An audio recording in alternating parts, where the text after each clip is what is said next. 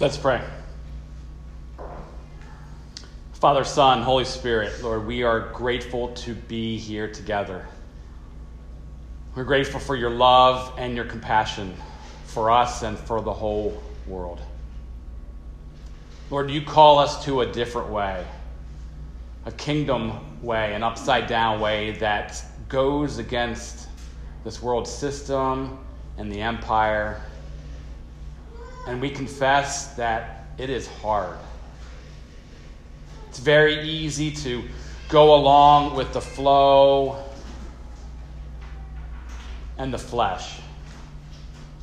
And it is very hard to follow after you and your kingdom and the way of your kingdom. We need your Holy Spirit to help us as individuals and as a community to live in a different way.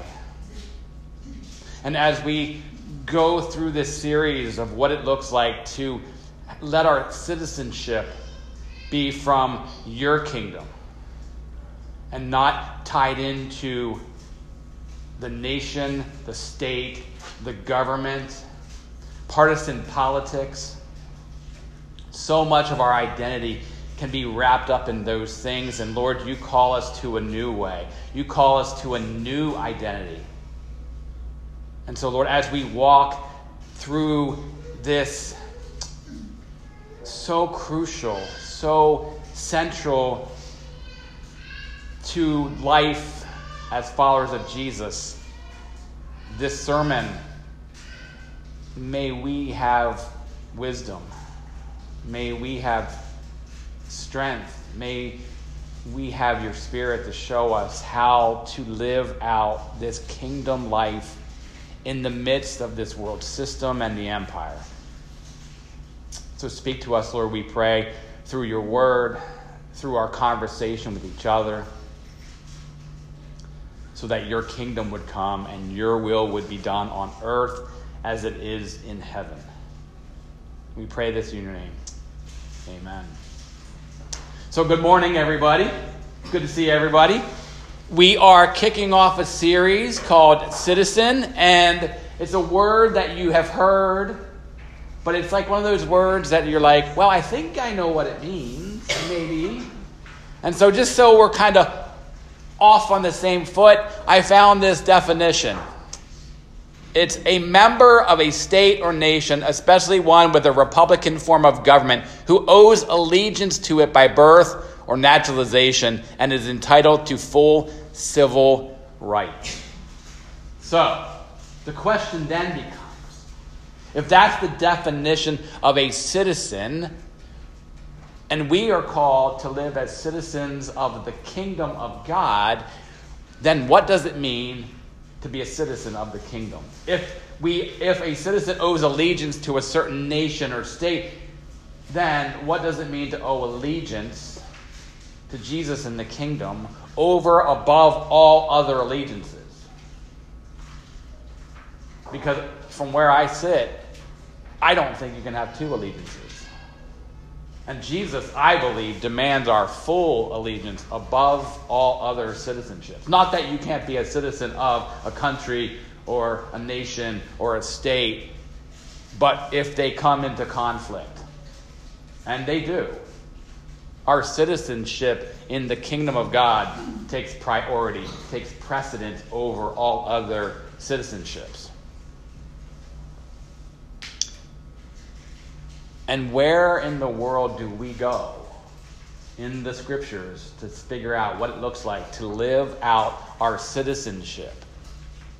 And I'm sure I'll quote this text over and over and over again, but Paul says our citizenship is in heaven. And and if you've been here before, you know we're not talking about another place and another time and a disembodied reality that you go to when you die. Paul was saying, what does it look like to be a citizen of the kingdom in the here and the now? And our values are the values of if heaven dropped down and touched planet Earth. That's what it means to be a citizen. And so over the next few months, we're going to take a deep dive So we are literally starting now, and we're going till November. This is how deep we're going.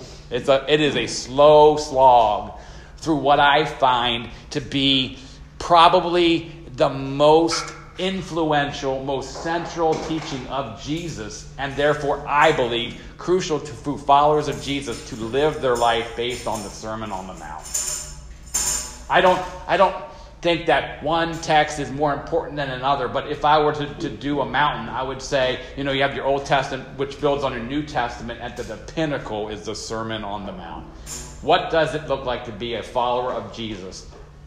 That's what it looks like to be a follower of Jesus. And so this, in Matthew 5-7, this is where the Sermon on the Mount, Dallas Willard says that the Sermon on the Mount is illustrations of the blessings of living under God's rule. Living under God's rule. Meaning, Jesus is King. Jesus is Lord. And as citizens, we live under his rule and his reign. Because he's King. He's Lord over all. He's King over all. And so we live under the rule and reign of King Jesus as citizens of this kingdom.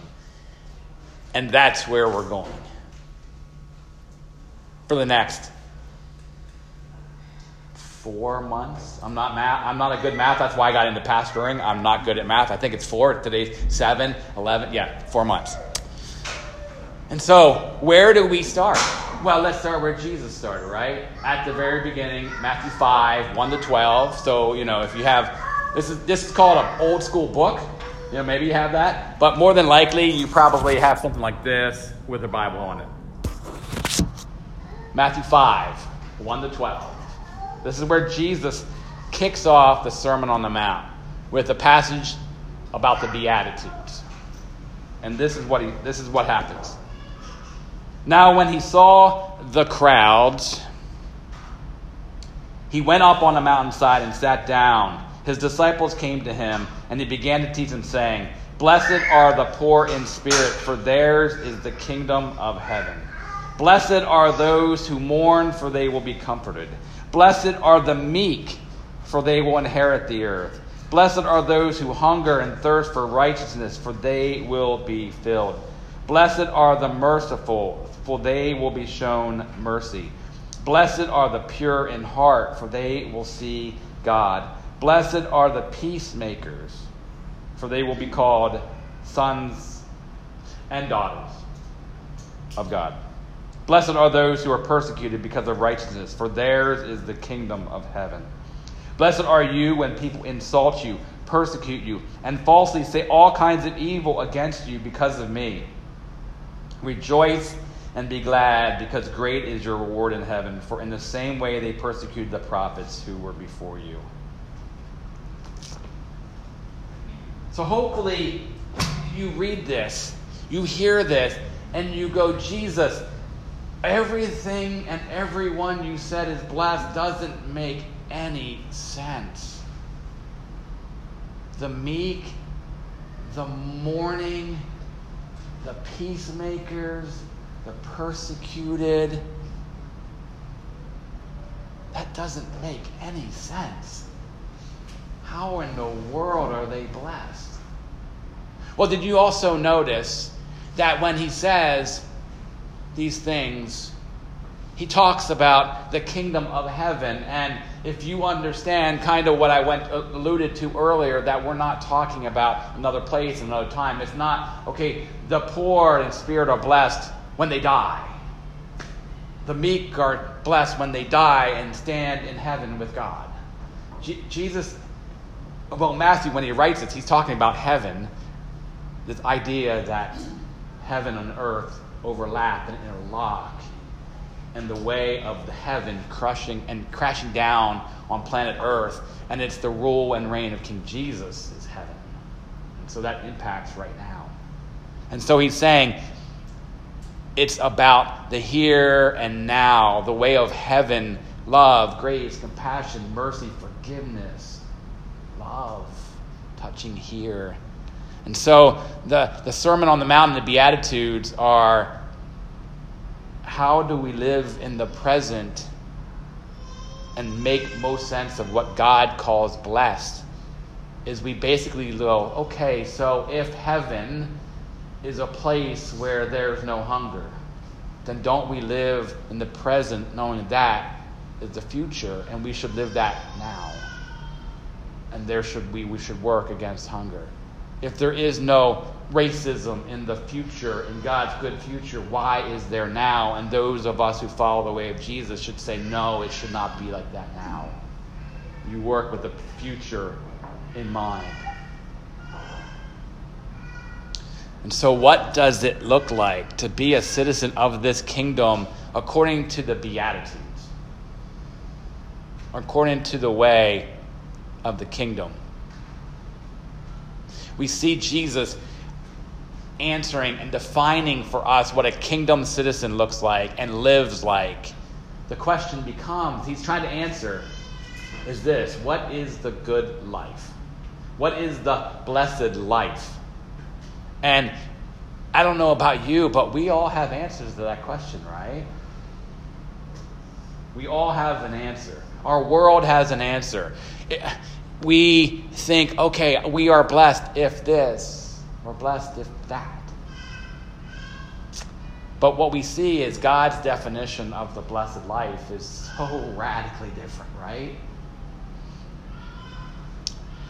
Because the world system, the empire, defines it a certain way, but God defines it in and through Jesus and this upside down way of existence.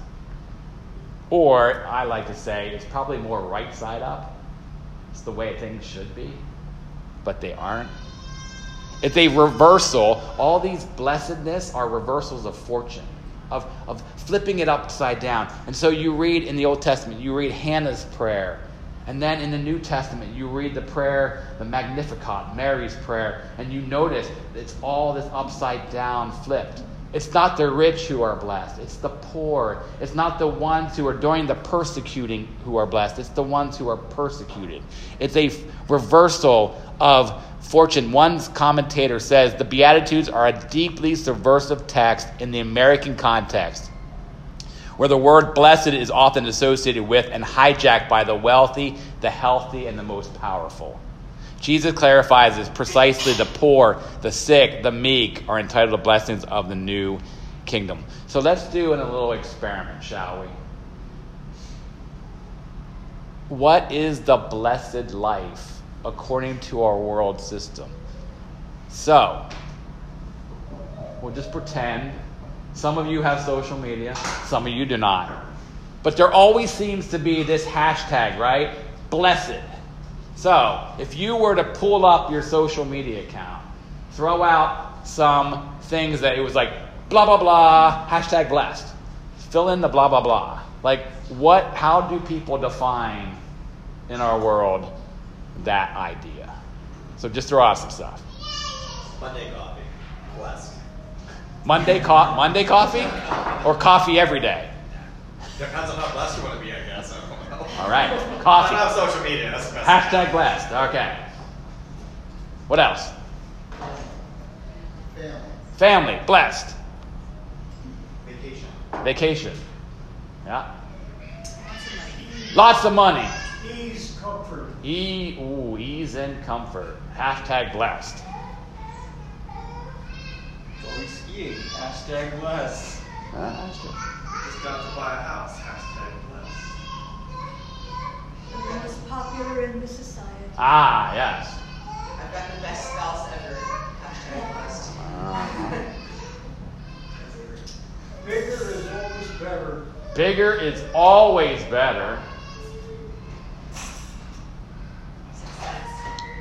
Success. Defined by... What's the poster? Right. Okay, what else? I caught a big fish. Yes! We wouldn't know anybody who probably would post that, do we? Sneak peeking on Nelson's account over there. No, they might have done that. See, right here's the picture. No. I think what we get is this idea. We come face to face and smack in that our values and our ideas of what the good life crashes into what Jesus is trying to get us to understand. That we may not have the same definition of the good life that Jesus does. Can you say, can you imagine Jesus on the cross, hashtag, like somehow have Twitter and somehow had his hands free, and he just says, dying for you, blessed. That doesn't make sense to you and I. And so in this Gospel of Matthew, we see Jesus, he comes, it's really crazy, he comes out of Egypt, right? He was born, and then his earthly father takes his mother and the family to Egypt to escape persecution, and they come back out of Egypt, and then they come through the water and the wilderness and into the land of promise. Does that strike any familiar chords? It should. It's the story of the people of Israel in the Old Testament. Coming out of Egypt from enslavement, coming through the Red Sea and the wilderness and into the promised land. And we see, as they do that in Deuteronomy, we actually find Old Testament beatitudes. And so there's this thread that Jesus is enacting the people of Israel in his own self. And he begins the Sermon on the Mount in the Beatitudes about the blessed life from a kingdom of God perspective and to be a citizen. Think of it as his inauguration as king. His inauguration speech. You know, he's before everybody and he says, this is what it looks like when I'm your king. This is what it looks like when the kingdom becomes a reality, and you as a kingdom community, this is what it looks like to live together in the way of Jesus and the kingdom. And so he starts off, blessed are the poor in spirit, for theirs is the kingdom of heaven. Dallas Willard, in The Divine Conspiracy, which, aside, if you ever have a chance to read Divine Conspiracy, it is well worth your time. And he might be a familiar quote throughout this series. So you may either get tired of hearing the name or you just go, fine, I'll read the book. He says this, blessed are the spiritual zeros, the spiritually bankrupt, deprived and deficient, the spirit beggars, those without a wisp of religion when the kingdom of heaven comes upon them. In the Luke version, it says, blessed are the poor. So whether Jesus is talking here about the spiritually poor or the materially poor, what he's getting at is the idea of someone who knows their need, who doesn't have it all figured out, who doesn't say, I got this, Jesus, and if I don't, I'll call you. And then when things don't work out, okay, Jesus, help me. But then leave me alone when I figure it out.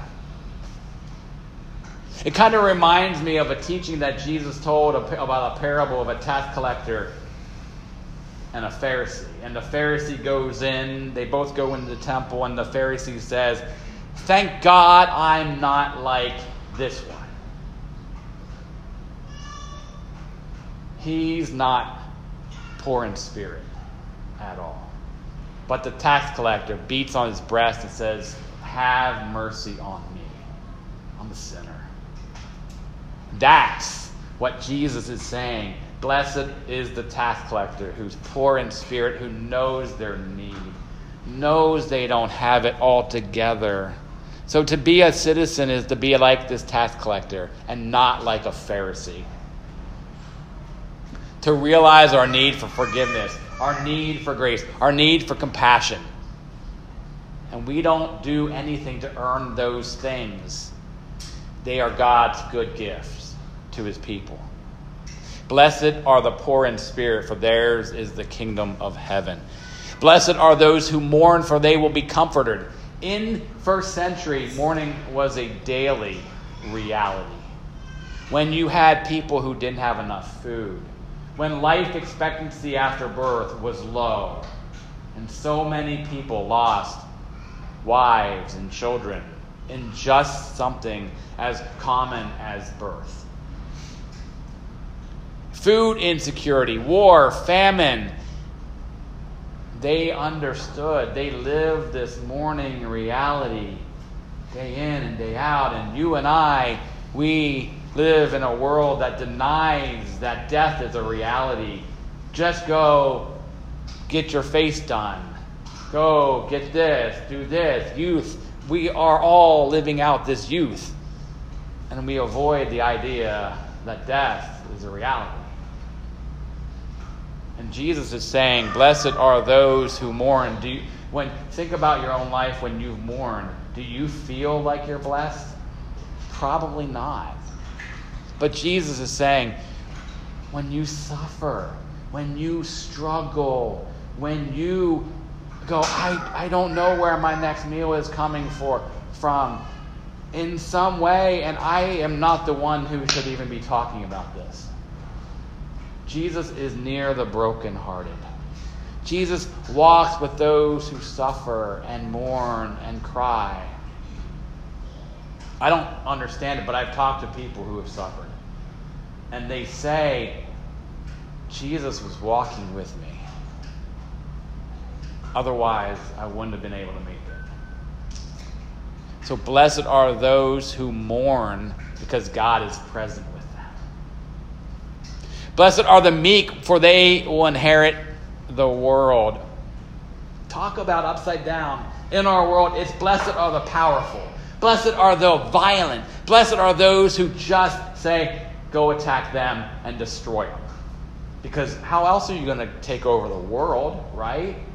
You can't do it through meekness. You're just going to get crushed. You're just going to get stepped on. Well, the question is, what does the word meek even mean? I think too often our world thinks, hey, they're just going to get stepped on. To be meek, you're just going to get trampled on, and you're just going to let yourself be a doormat. Actually, the meek is the Greek word prowess. One commentator said the term is a military term referring to a horse. Wild stallions were brought down from the mountains and trained, and depending on their temperament, some were used for pulling carts, others for racing, but the best of the best, however, were trained for war. They retained their fierce spirit, courage, and power, but were disciplined to respond to the slightest nudge or pressure on the rider's leg. They could gallop into battle and come to a sliding stop at a word. They were not frightened by arrows, spears, or torches. Then they were said to be meek. Meekness is strength under control. As followers of Jesus, our strength is under the Spirit's control. When you're meek, you are not a doormat, but you have strength under control. So blessed are those who are meek. Blessed are those who hunger and thirst for righteousness, for they will be filled. What hunger and thirst do you have? And I don't just mean to go home and consume food. But what desires, what longings do you have? Do you long for recognition? Do you long for safety? Do you long for security? Do you long for more stuff? More time to do what you want? Or do you hunger and thirst after Jesus and his kingdom? When you read Scripture, does it just feel like, I just got a little taste, I need more? All the other things that people hunger and thirst leave us empty and unfulfilled. C.S. Lewis talks about which he stole apparently from Blaise Pascal, this idea that we all have a God-shaped hole or a God-shaped vacuum that we try to stuff things in and it doesn't quite fit. If you remember from maybe your childhood, there was a triangle and a circle and a square, and there were blocks that each would fit, and I'd be like, square into a circle, and it wouldn't fit. I'd make it. I'd take a hammer and nail it in there, but then it would not come out, and my mother would get mad. We have that hole that only Jesus can fill, only can take over that hunger and thirst.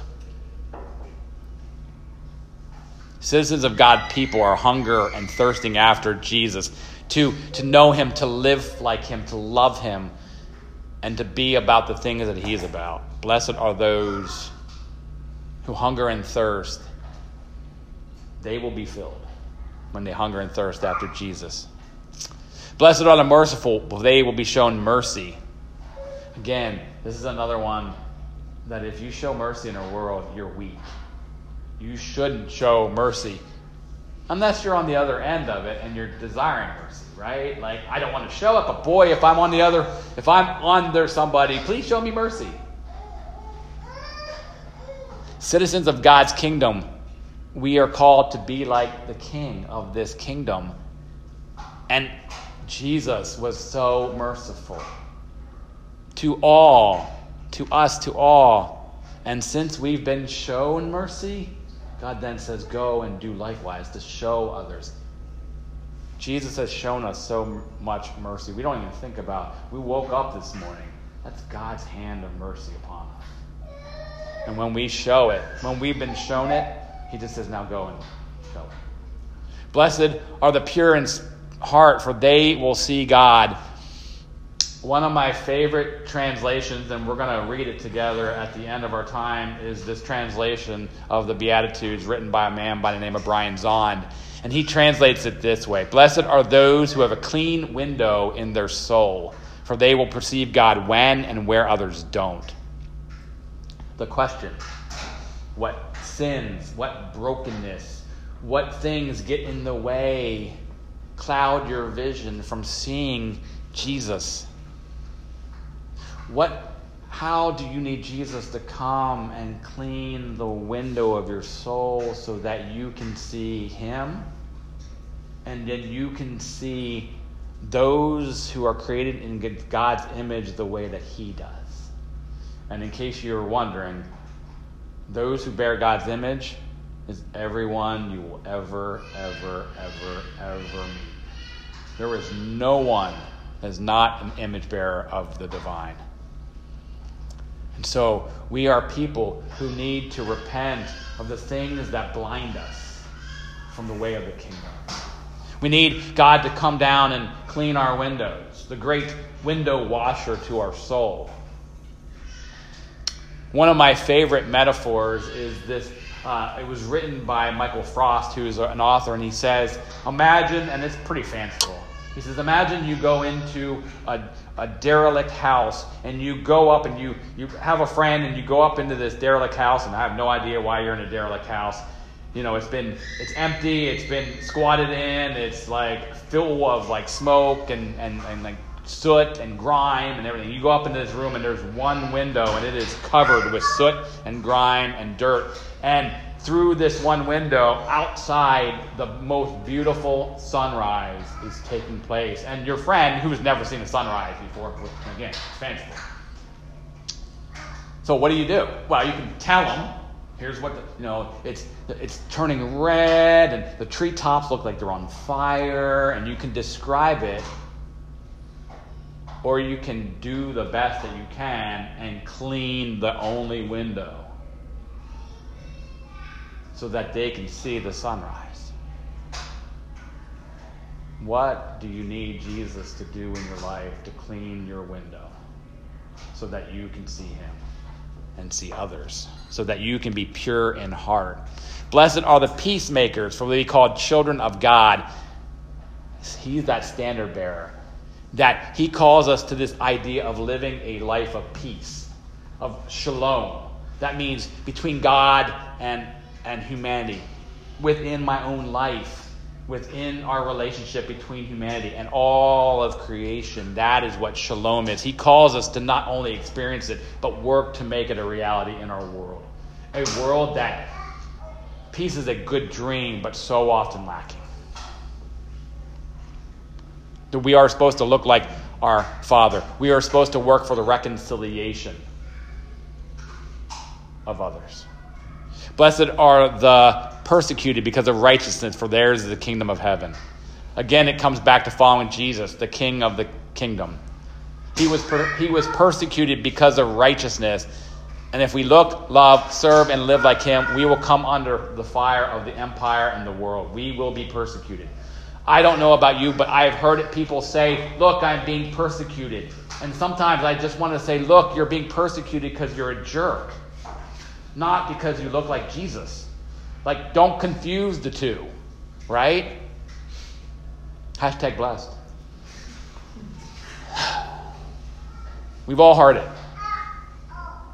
If we confront oppression, if we confront injustice, if we confront the powers and the principalities of this dark world, we will be taken to task by the evil one. And it may take your life. I mean, all we got to do is some history, and we realize those who confront the way of injustice have been taken down. You know the names. I won't even mention them. But you will face persecution. There's a lot more we could say. And then I was writing this, I was like, how am I going to take 12, like all of those beatitudes and crush it into one? And I'm doing it in justice. We could have done 12 weeks or 10 weeks, all on each one. But so what we're going to do for the next couple minutes is dialogue around these beatitudes. Talk around your table and see what it means to live out the way of the kingdom as a citizen. Amen.